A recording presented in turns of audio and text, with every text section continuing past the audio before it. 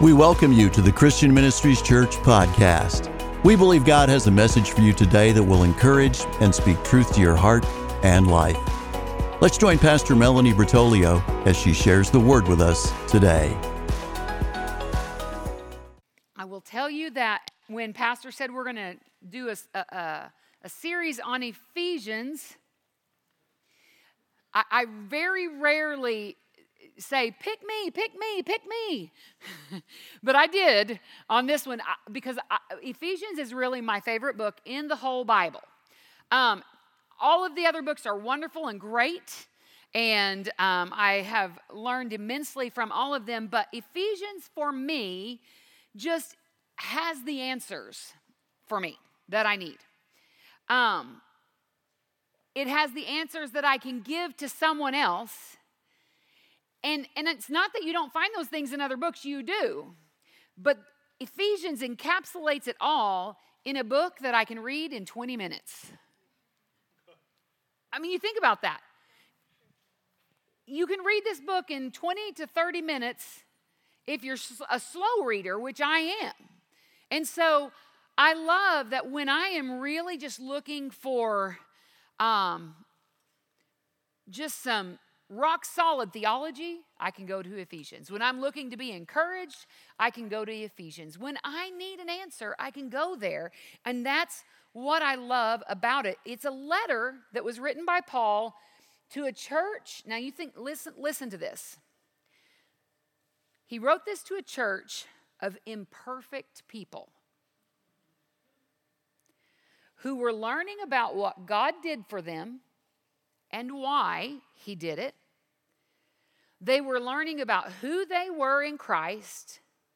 They were learning about what the blood of Jesus purchased for them and meant for them in their life.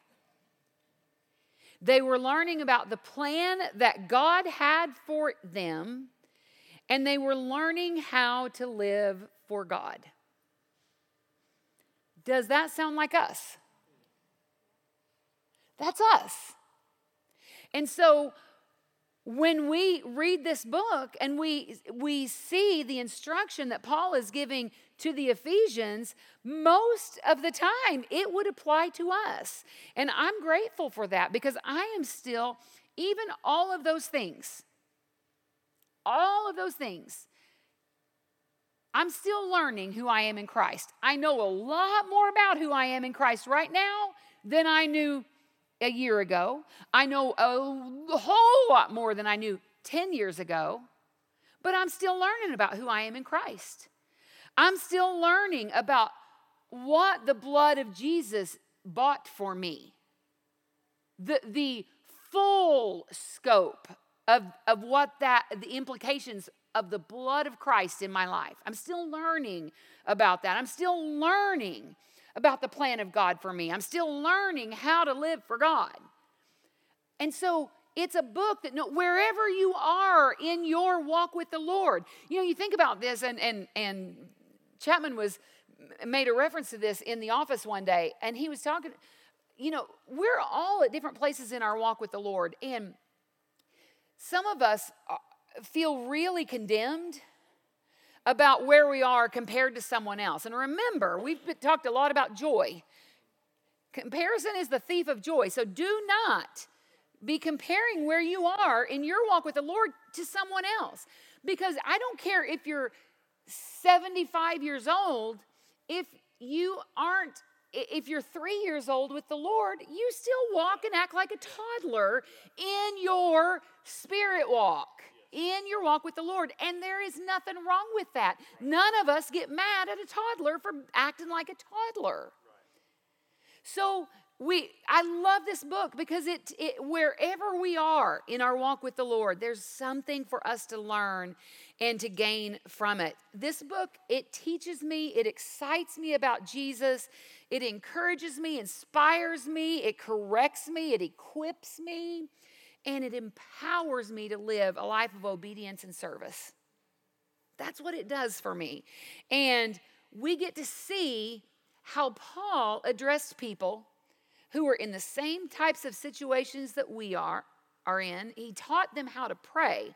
I've handed these out a couple of times at different times when I've taught, but I pray prayers out of Ephesians all the time. Some of the best prayers that you can pray are found in the book of Ephesians. And so I pray out of Ephesians, and I love this book because it just reminds me of CMC. We're a Spirit-filled church. We believe in the present-day ministry of the Holy Spirit. We believe that He operates in the gifts that He gives. We believe in the practical application of the Word, and we try to give 1, 2, 3s, and those two things aren't often found within the same church. A lot of times people are either uber spiritual and they operate in the gifts and that's what they do and it's all wonderful, or they're so practical that they never go to this. But we're both. And that's a balanced church. That is what Paul taught us to be, spiritual and practical. And I've said this many times, but some of the most spiritual things that you can do are incredibly practical things. Just be on time when you go places. See, that speaks volumes to people. Just do what you say you're going to do. That seems practical, but in truth, it's very spiritual in nature. And it speaks and ministers to people when you do that. So today we're going to cover chapter 1 of Ephesians. So here's what we're not going to do. We're not doing a verse-by-verse study of Ephesians. We're going to look at prevailing themes in Ephesians that pertain to our theme for this year, which is the God kind of life. So the prevailing themes in chapter 1 are this: spiritual blessings and prayer for wisdom. All right? So I want to start by reading Ephesians chapter 1, and we're going to start in verse 3. Now, I will tell you earlier in verse 1 or 2, he says he's sending this letter to God's holy people. All right? Are you God's holy people? All right, then this is for you. So starting in verse 3, it says this: all praise to God the Father of our Lord Jesus Christ, who has blessed us with every spiritual blessing in the heavenly realms because we are united with Christ. Even before He made the world, God loved us and chose us in Christ to be holy and without fault in His eyes. God decided in advance to adopt us into His own family by bringing us to Himself through Jesus Christ.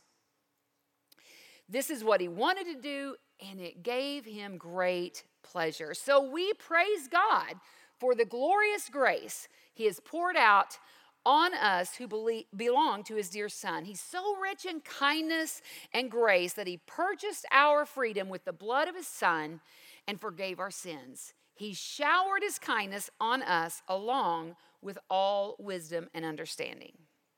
God has now revealed to us this mysterious plan or will regarding Christ, which is to fulfill His own good plan. And this is the plan. At the right time, He will bring everything together under the authority of Christ, everything in heaven and on earth. Furthermore, because we are united with Christ, we have received an inheritance from God, for He chose us in advance and He makes everything work out according to His plan. Verse 12, God's purpose was that we Jews who were the first to trust in Christ would bring praise and glory to God. And now you Gentiles have also heard the truth, the good news that God saves you. And when you believed in Christ, He identified you as His own by giving you the Holy Spirit, whom He promised long ago. The Spirit is God's guarantee that He will give us the inheritance He promised, and that He purchased us to be His own people. And He did this so we would praise and glorify Him. That's pretty awesome right there. I want to start with verse 3. And like I said, we're not going through verse by verse. But I want to give you a quick grammar lesson because, I am the English teacher in the room. And so how can we have a sermon without a short grammar lesson? So in verse 3, all praise to God, the Father of our Lord Jesus Christ, who's blessed us with every spiritual blessing in the heavenly realms because we are united with Christ. All right, some of the versions say this: blessed be God, the Father of our Lord Jesus Christ, who blessed us with every spiritual blessing. Three blessings, three blesses, blessed. Three forms of the word bless. Interestingly, they're all three different forms of the same word. One of them's an adjective, one's a verb, and one's a noun. Now, I'm not going to call on you. I think I got some high school kids out there, though, that could answer the questions. But the first bless that we read in verse 3 is actually an adjective, which is a describing word, and it's describing God himself. Blessed be God. All praise to God. All right. Blessed is an adjective that describes who God is. He is blessed. But then it goes on to say, let me get back up here. Blessed be God who has blessed us. And that second blessed is what? A verb. Good job, Michelle. The second one's a verb. It's an action. All right? God's doing something here. So he is blessed, and now he is actively blessing us. And what's he blessing us with? A noun. He's blessing us with blessings. All right? That describes us. Are we blessed to be a blessing to other people?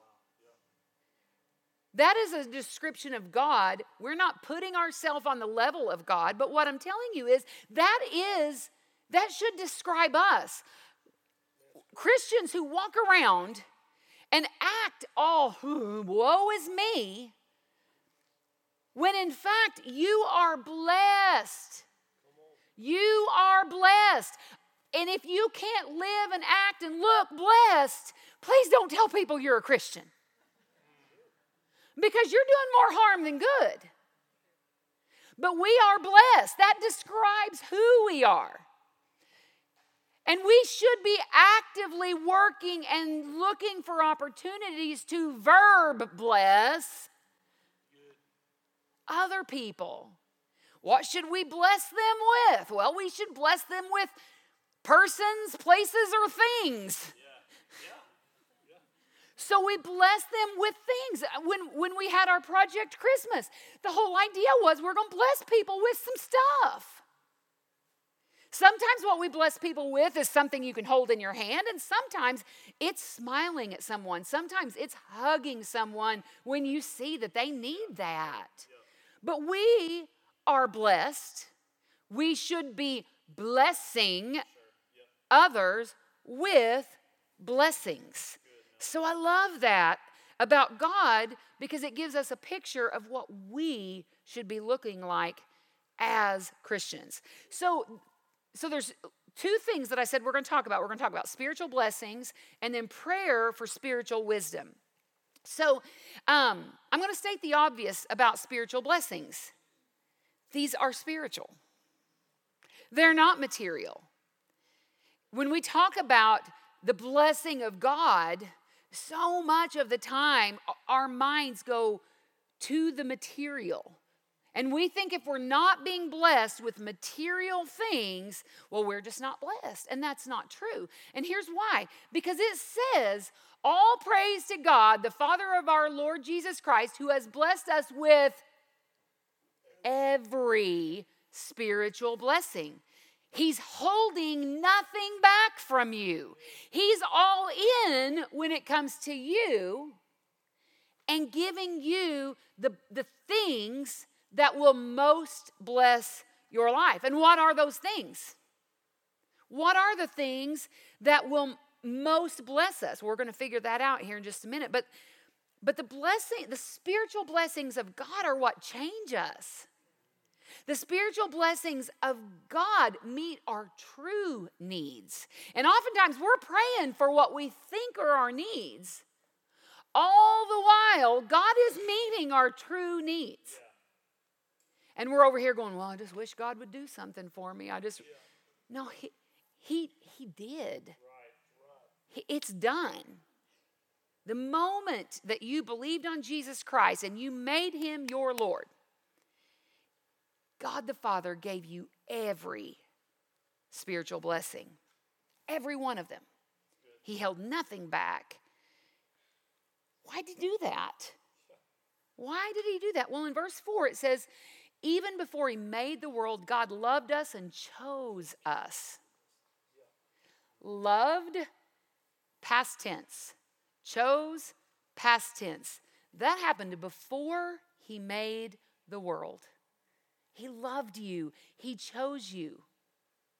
In Jeremiah 1:5, it says, I knew you before I formed you in your mother's womb. Never forget that. You are loved and you are chosen. And God did that before you were ever formed in your mother's womb, before you were born, before you grew up, before you started acting crazy and doing dumb things. He knew you were going to do all of that. And he loved you and he chose you. It says, before God formed you, he loved you, he chose you, he blessed you by having a great plan for your life. What's that plan? Here's what I love about this. So it says, this is the way I need God to speak to me, okay? It says that God has now revealed to us his mysterious will or his mysterious plan, some of the versions say, regarding Christ, which is to fulfill his own good plan. And then it says this, and this is the plan. I need God to speak like that to me. And he tells us what the plan is. That he's going to bring Christ into the world to save us. That's the mysterious plan. But it says that when Christ comes in, what's he coming in to do? He's coming in so that we might be adopted into God's own family through Christ. It was his choice to do that. And the idea, it says, of him bringing us into his family, adopting us into his family, that brought him great pleasure. Those aren't my words, those are God's words. He said, it brought me great pleasure when I think about you coming into the family. God knew you would blow it. God knew that Adam and Eve would sin. He knew that the world would be given over to his enemy. He knew all of that. He knew that his son would have to die for him to have a relationship with us. He knew that before creation. He knew that more people would reject him than would accept him. He knew that. He knew that the world he created to be a paradise would degenerate and devolve. He knew all of that.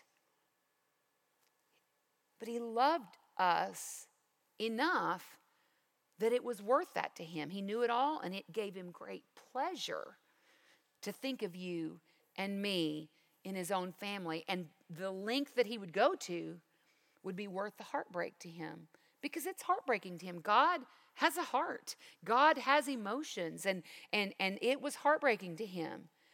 But it would be worth it to him for us to be able to be reconciled. How's that even possible?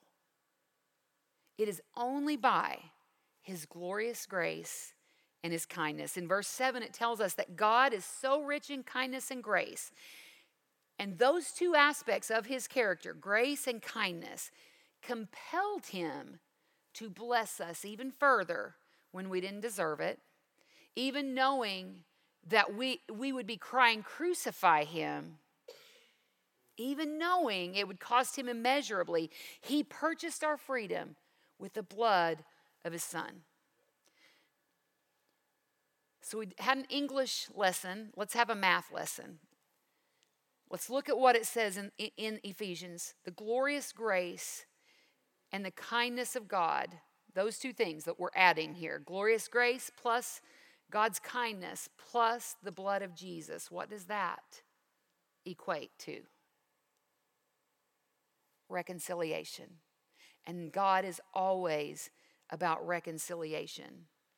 See, God was willing to go to any length to sacrifice the most precious thing to him to be reconciled to us.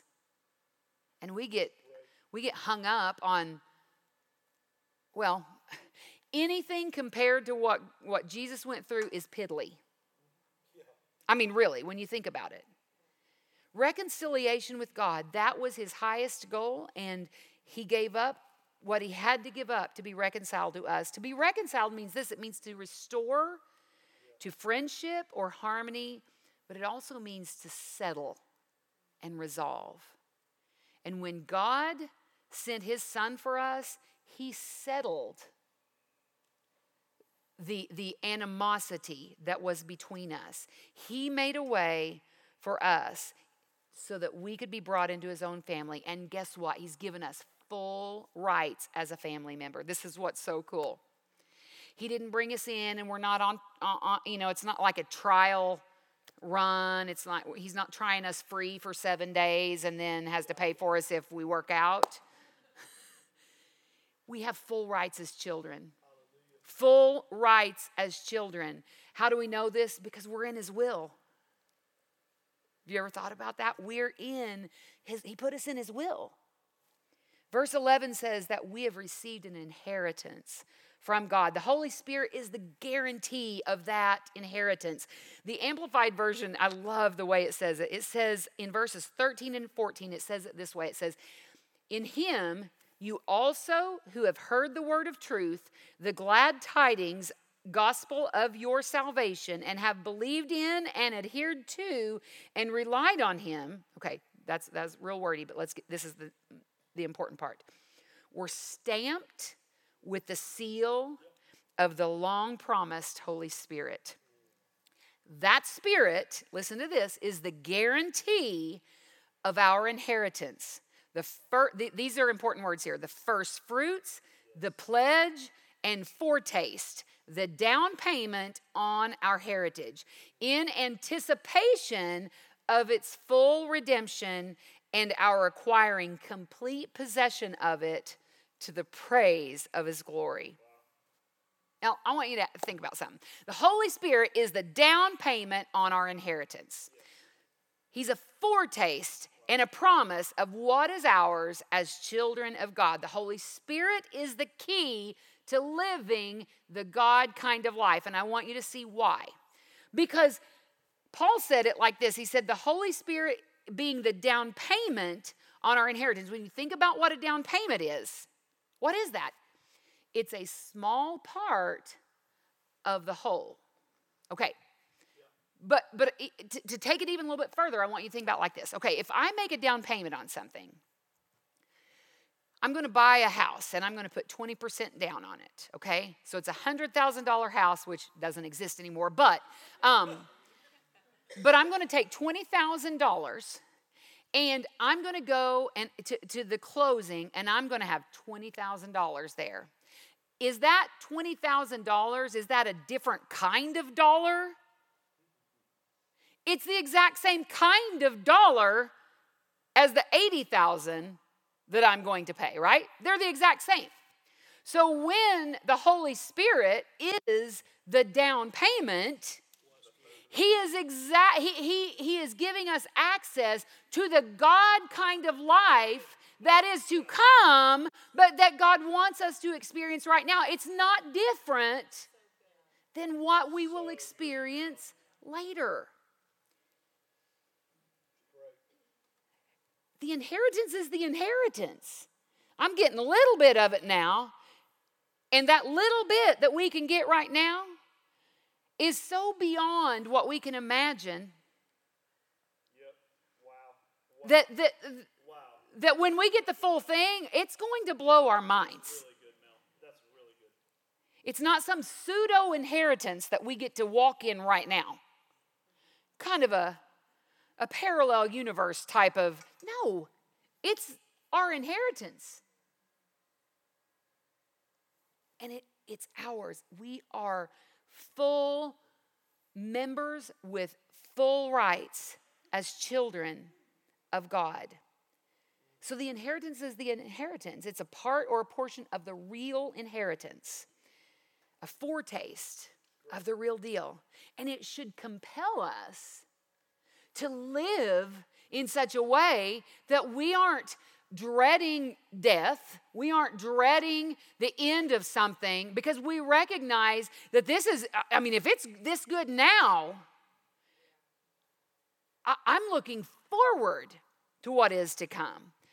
The God kind of life that we live out in heaven can be lived out here when we recognize the God kind of life for what it really is. And here's what it is. It is spiritual blessing. What are the spiritual blessings? Love, joy, peace, righteousness. And when we start to see that those things are already in us,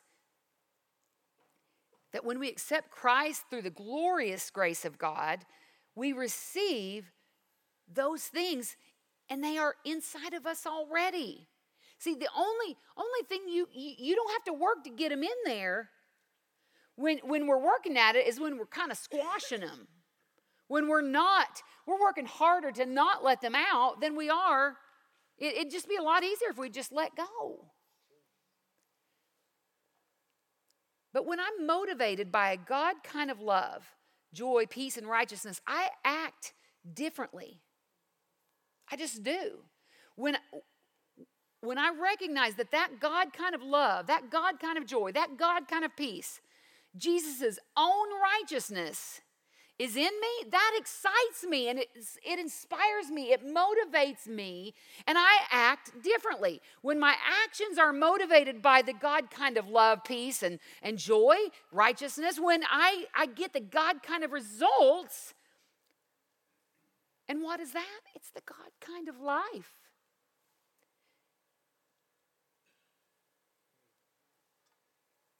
When I begin to recognize what's already inside of me.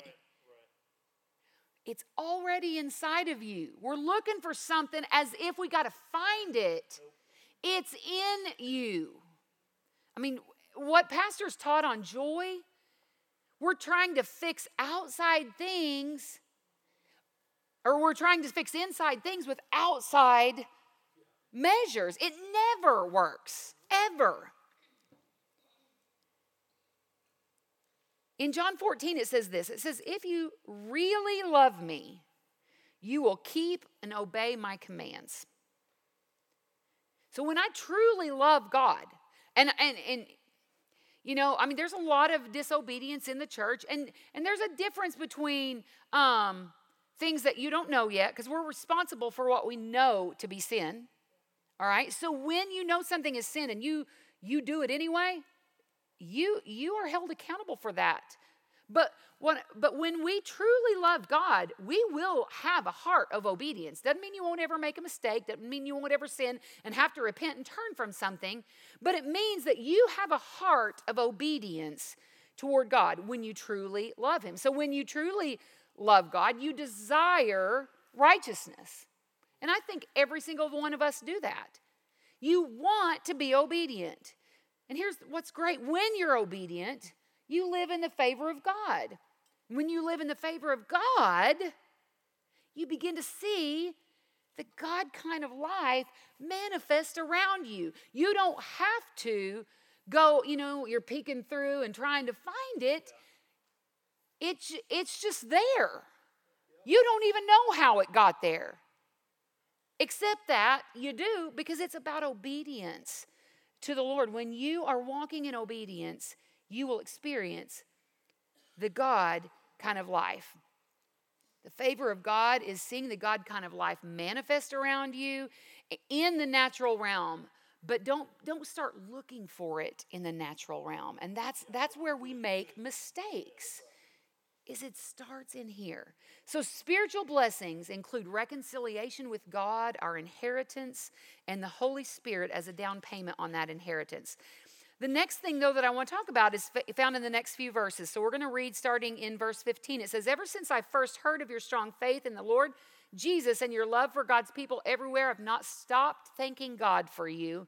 I pray for you constantly, asking God, the glorious Father of our Lord Jesus Christ, to give you spiritual wisdom and insight so that you might grow in your knowledge of God. I pray that your hearts would be flooded with light. I love that part. so that you can understand the confident hope he has given to those he called, his holy people who are his rich and glorious inheritance. I also pray that you will understand the incredible greatness of God's power for us who believe him. This is the same mighty power that raised Christ from the dead and seated him in the place of honor at God's right hand in the heavenly realms. Now he's far above any ruler or authority or power or leader or anything else, not only in this world but also in the world to come. God has put all things under the authority of Christ, has made him head over all things for the benefit of the church, and the church is his body. It's made full and complete by Christ, who fills all things everywhere with himself. Here's what's cool. You just read the first chapter. All right? It's not that hard.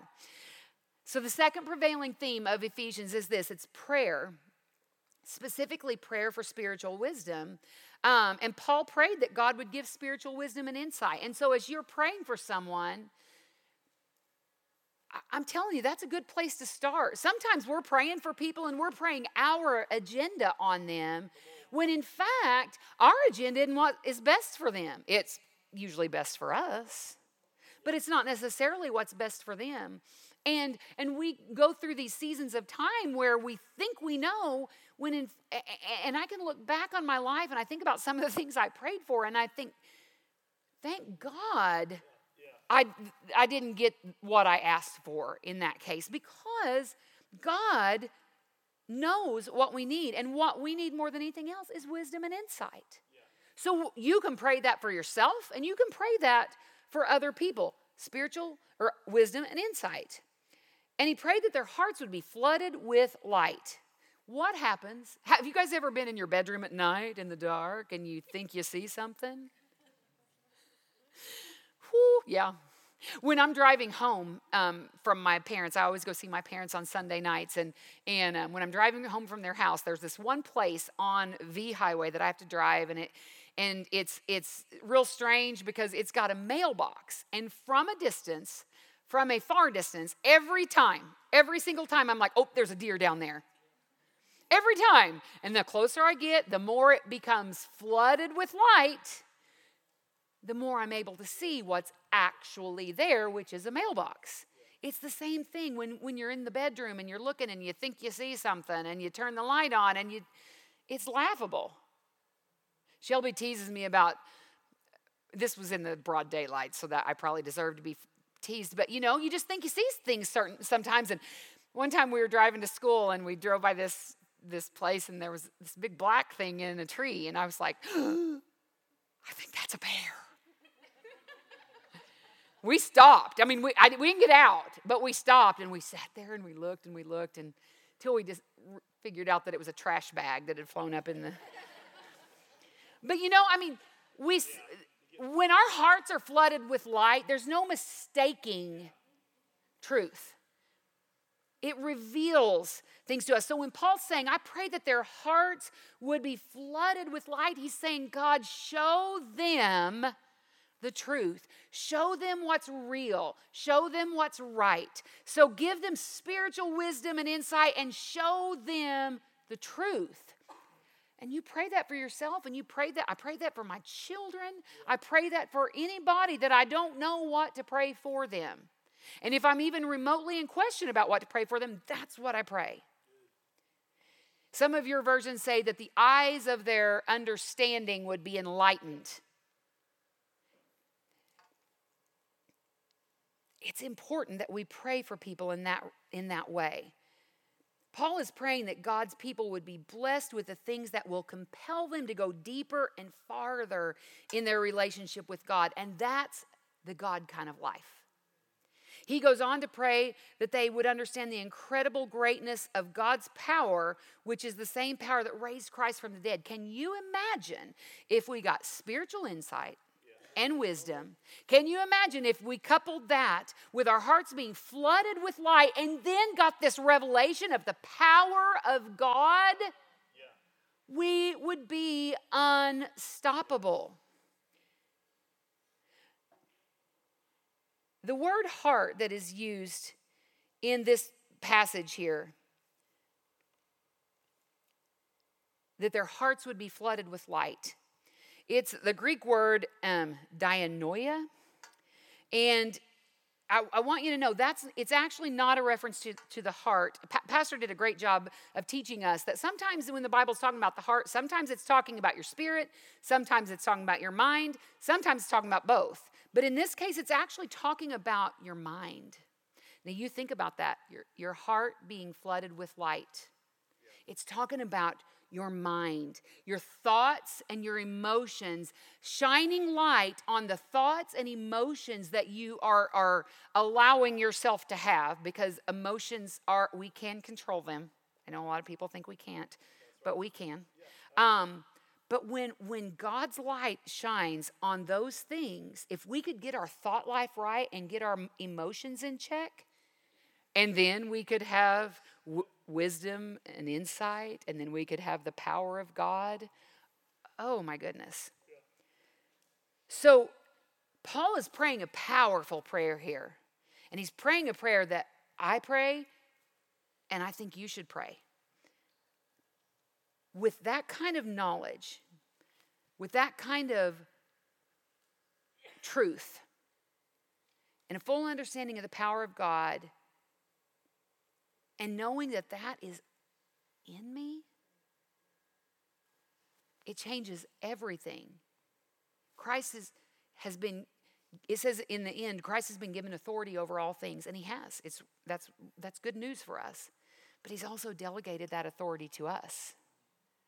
And that's pretty amazing. It's a series in itself. But the fact of the matter is, we walk in the same power and authority. It says that we would do even greater things than what Christ did. But we got to understand, we got to have the wisdom and insight. We've got to have the understanding, a revelation of the power of God for us to do that. God, through Paul, in the book of Ephesians, teaches us why we can live the God kind of life, and he teaches us how to live the God kind of life.